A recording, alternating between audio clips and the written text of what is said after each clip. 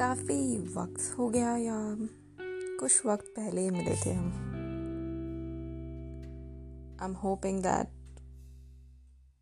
you all are doing fine, and if not, then at least trying to be better every day. I had been hospitalized last month, and I'm probably on my way to another one, but I'm not here to tell you what happened, why it happened, and how I'm handling it. I think there is a heart that beats for helping people, and I think I carry it very strongly. If you'd ask me, has it been difficult? It has been. How do I think of it as? It has been absolutely difficult for me. With everything that I've always wanted to do in life, कहीं ना कहीं पे मैं हमेशा कुछ चीज़ों में फंस सी गई हूँ. And it hasn't been a good feeling. But what can I do about it? Some things in life, we don't choose it. हमारे पास options नहीं होते हैं. And the only option that you got is move ahead slowly. बहुत ज़रूरी है life में कि हम चलना सीखें, irrespective of the fact that how many problems we are surrounded with. I think that's how life is.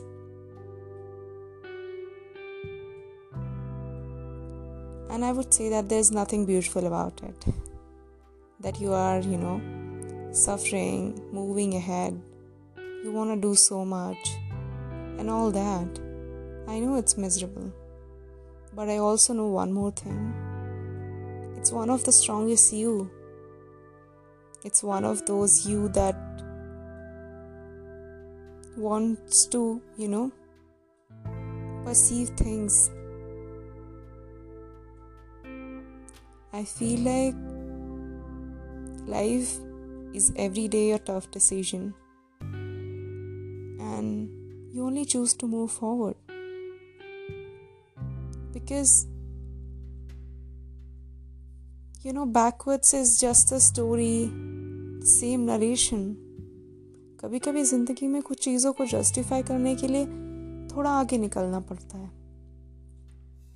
साथ किसी का हो या ना हो, खुद का हाथ तो थामना पड़ता ही है.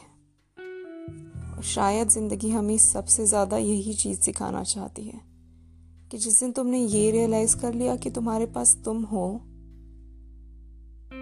शायद तुम निडर बन जाओगे. और डर की वजह से तो हम कितनी चीज़ें खो देते हैं ज़िंदगी में. एक बार निडर बन के देख लो, शायद तुम बहुत सी चीज़ें पालोगे. मुझसे लोग अक्सर पूछा करते हैं, ये समझ मैंने कहाँ से पाई है, ये अंडरस्टैंडिंग मेरी ज़िंदगी की कहाँ से आती है. और मेरे पास बहुत सी बातें होती हैं जो मैं 1000 लोगों से कहना चाहती हूँ, लेकिन कई बार लोगों का बचपना देख के मैं सोचती हूँ कि क्यों ना रहने दो उन्हें उस बचपने में. जिंदगी की वो हार्श रियलिटीज,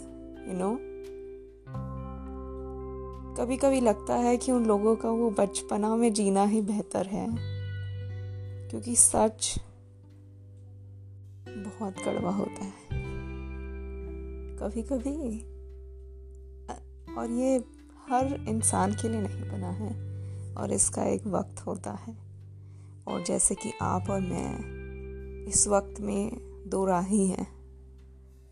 ये ज़रूरी नहीं है कि मैं आपको उस सच से रूबरू कराऊं.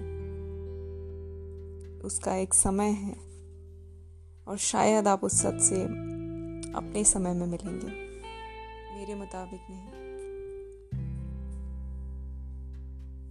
तो मैं कह रही थी कि ज़िंदगी की कुछ परेशानियाँ जो हमारे मुताबिक नहीं आती, क्या कर सकते हैं हम उनके बारे में।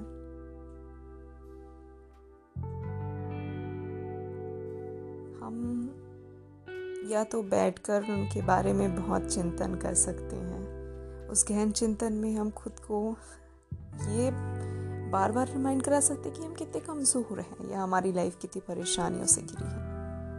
लेकिन हम उसमें एक चीज़ और कर सकते हैं, और वो ये है कि just knowing that कि हम अकेले नहीं हैं इस जर्नी में। The universe is not running against us. It's running with us to make it better for us. And हमें कोशिश यही करनी चाहिए कि हम अपने आप को बेहतर बना पाएं। परेशानियों से जूझते जूझते अपने आप को हिम्मत दे सके और ये सिखा सके कि आज का दुख, आज की परेशानियां कल हमारी हिम्मत बनेगी। जैसे मैंने कभी भी अपनी बहन को बोला है ना कि मुझे डर लग रहा है इन चीज़ों से, तो मुझसे हमेशा कहती है, तूने तो कई जंगें जीती हैं, ये तो कुछ है नहीं तेरे लिए। ये छोटी छोटी लड़ाइयों से शेरनियाँ डरा नहीं करती। और फिर बस मुझे कोई जंग इतनी बड़ी लगती ही नहीं कि वो मेरा साहस तोड़ सके। उम्मीद करती हूँ कि अगर आपकी लाइफ में भी कोई ऐसे बैटल्स हैं जिसके बारे में ज़माने को नहीं पता और आप बस लड़ रहे हैं, I wish and pray strength for you and love and light for you. Remember that there's always the light at the end of the tunnel. There is always. You're strong and I know that you'll win through. Take care.